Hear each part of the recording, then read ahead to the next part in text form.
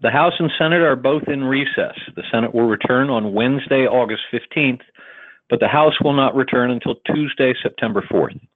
Last week on the House floor, the House was out of session last week. This week on the House floor, the House is in recess this week. Last week on the Senate floor, the Senate returned to work last Monday and voted to invoke cloture on the nomination of Britt Cagle Grant to be a U.S. Circuit Judge for the 11th Circuit. The cloture motion passed by a vote of 52 to 44.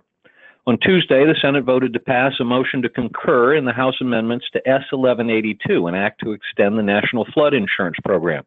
The motion passed by a vote of 86 to 12.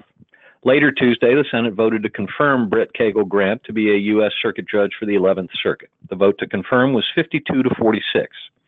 Then the Senate moved to consider H.R. 6147, the minibus appropriations bill that had come over from the House. Senator Cruz of Texas offered an amendment to prohibit the use of funds to carry out the District of Columbia's health insurance individual mandate, but it was tabled by a vote of 54 to 44. On Wednesday, the Senate voted to pass H.R. 6147 as amended.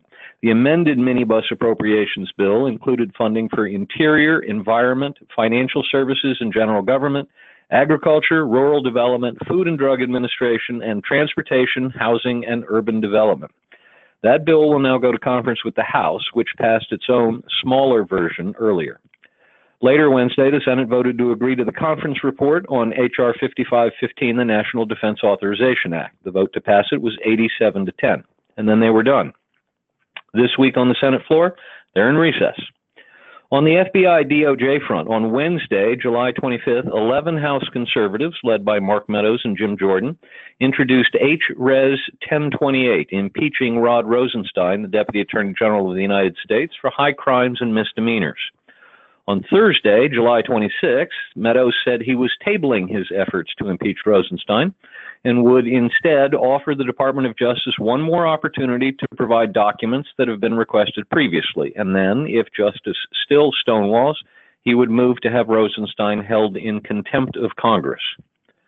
On the immigration front, on Friday, August 2nd, a D.C.-based federal district judge ordered the Trump administration to reopen in full the Deferred Action for Childhood Arrivals program the administration had ended last September.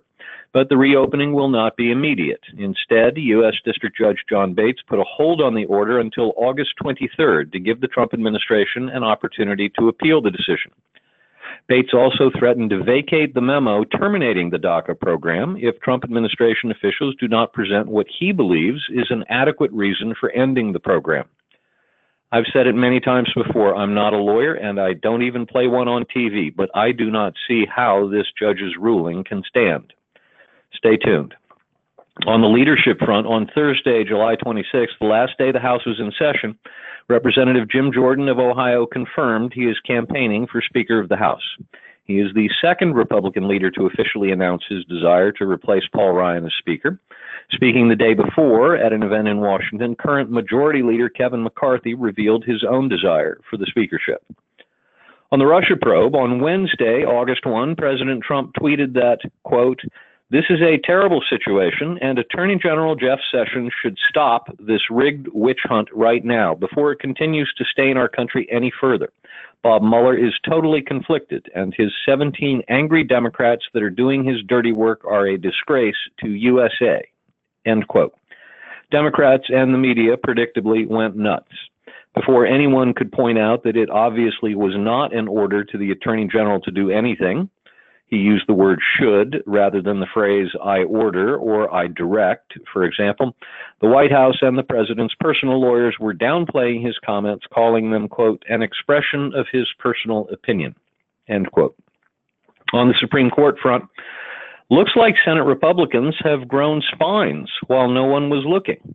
Rather than cave in to Senate Democrats' demands that confirmation hearings on Judge Brett Kavanaugh be delayed until they can pore over every single document the judge ever touched in his previous jobs, Senate Judiciary Committee Chairman Chuck Grassley, with the full support of Senate Majority Leader Mitch McConnell, announced he intends to stick to his schedule with confirmation hearings planned for mid-September, despite an announcement from the General Counsel of the National Archives that the archives won't be able to process all of Kavanaugh's documents until late October.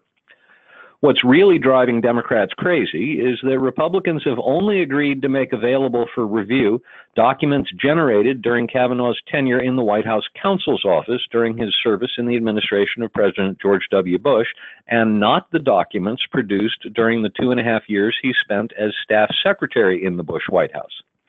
Nevertheless, the archive says that between emails and memos, it could end up being about 900,000 pages of documents that they produce for review. To put that in context, the archives reviewed about 70,000 pages for John Roberts' confirmation as Chief Justice and about 170,000 pages for Elena Kagan's confirmation. And of course, there's a major difference between the Kagan and Kavanaugh confirmations. Kagan had never before been a judge. So the only way to learn anything about her judicial philosophy was to read those 170,000 pages. Kavanaugh, by contrast, has been a judge on the second most powerful court in the land for the last dozen years and has written 300 opinions. Anyone wanting to learn his judicial philosophy can just read those opinions, which are far more revealing of his judicial philosophy than any emails he wrote or memos he generated. Finally, on the spending front, get ready for the Senate to jam the House again. At issue is a move by the Senate to combine two of the largest discretionary spending bills Congress deals with every year, the Defense Department Appropriations Bill and the Appropriations Bill for Labor, Education, and Health and Human Services. The Senate is going to combine the two bills and then send the combined bill to conference with the House.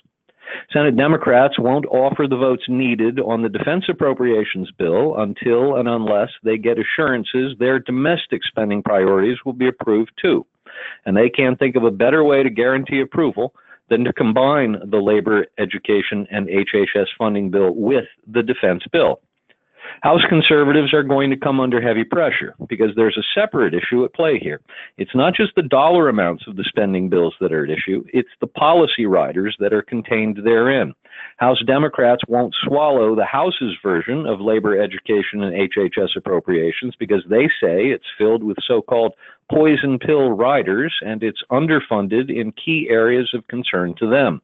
So we may end up seeing another massive spending bill that combines just two standalone appropriations bills hit the floor of the Senate when they return in mid-August.